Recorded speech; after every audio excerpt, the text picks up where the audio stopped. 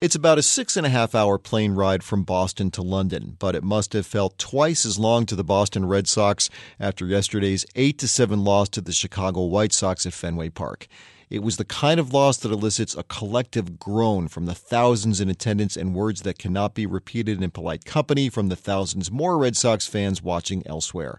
And it began with another puzzling outing by one of the best pitchers in baseball, at least when he's not pitching at home. Chris Sale gave up 5 runs in a 6-inning outing that was all about an atrocious start when he allowed 6 of the first 7 batters to reach base. He got better as the game went along and actually ended up striking out 10 in 6 innings of work, but the bottom line is Sale has not won a regular season start at Fenway Park in his last 12 outings, stretching back to last year. But what really rankles is that despite Sale's early struggles, the Red Sox were in line to win the game and were instead betrayed by a 9th-inning bullpen implosion.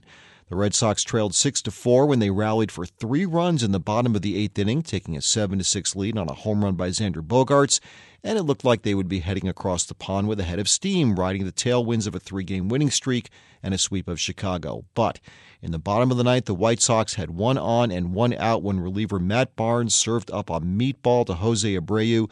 The Chicago slugger ate up and spat back out onto Lansdowne Street, and just like that, the Red Sox lead was gone, and so was the win. And while it's easy to blame Barnes for the loss, the truth is he's not really a closer, hasn't been groomed for that role, and he was more of a victim of Boston's bullpen-by-committee approach to this season that has them without the services of last year's closer Craig Kimbrell. Anyone who works on committees will tell you things often get bogged down in them, and in this case for the Red Sox, it's wins. So Boston will now face the powerhouse New York Yankees for 2 very silly games in England. The Yankee flight overseas was probably feeling like a hop, skip, and a jump compared to the Red Sox one after their dramatic 8-7 win over Toronto in the Bronx yesterday. The Blue Jays and Yanks were tied 7-7 when Gleyber Torres hit a walk-off game-winning single in the bottom of the ninth, leading Didi Gregorius with the game winner. Gregorius joined DJ LeMahieu in going yard earlier to extend the Yankees' major league record to 29 games in a row with a home run, and the long ball also helped the Yankees overcome an early 5-0 deficit to snag the win and complete a sweep of the Jays. No doubt somebody is readying a bangers and mash metaphor for the home runs they'll be launching against the Red Sox in London. I guess that would be me.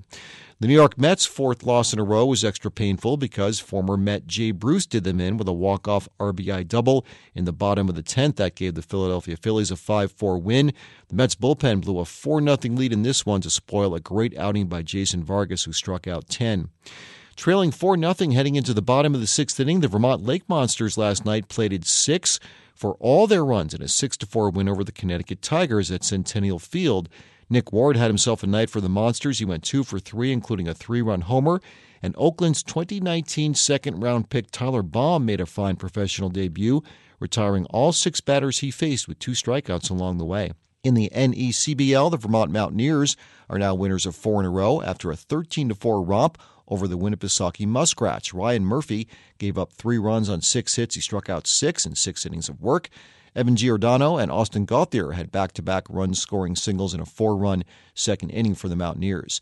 And ahead of the Mountaineers in the standings are the Upper Valley Nighthawks. They got a 2-out solo home run in the bottom of the 6th inning from Gehrig Anglin to break a 4-4 tie, and the Nighthawks topped the Keene Swamp Bats 7-5. You are, of course, expected to hit big home runs when your first name is Gehrig.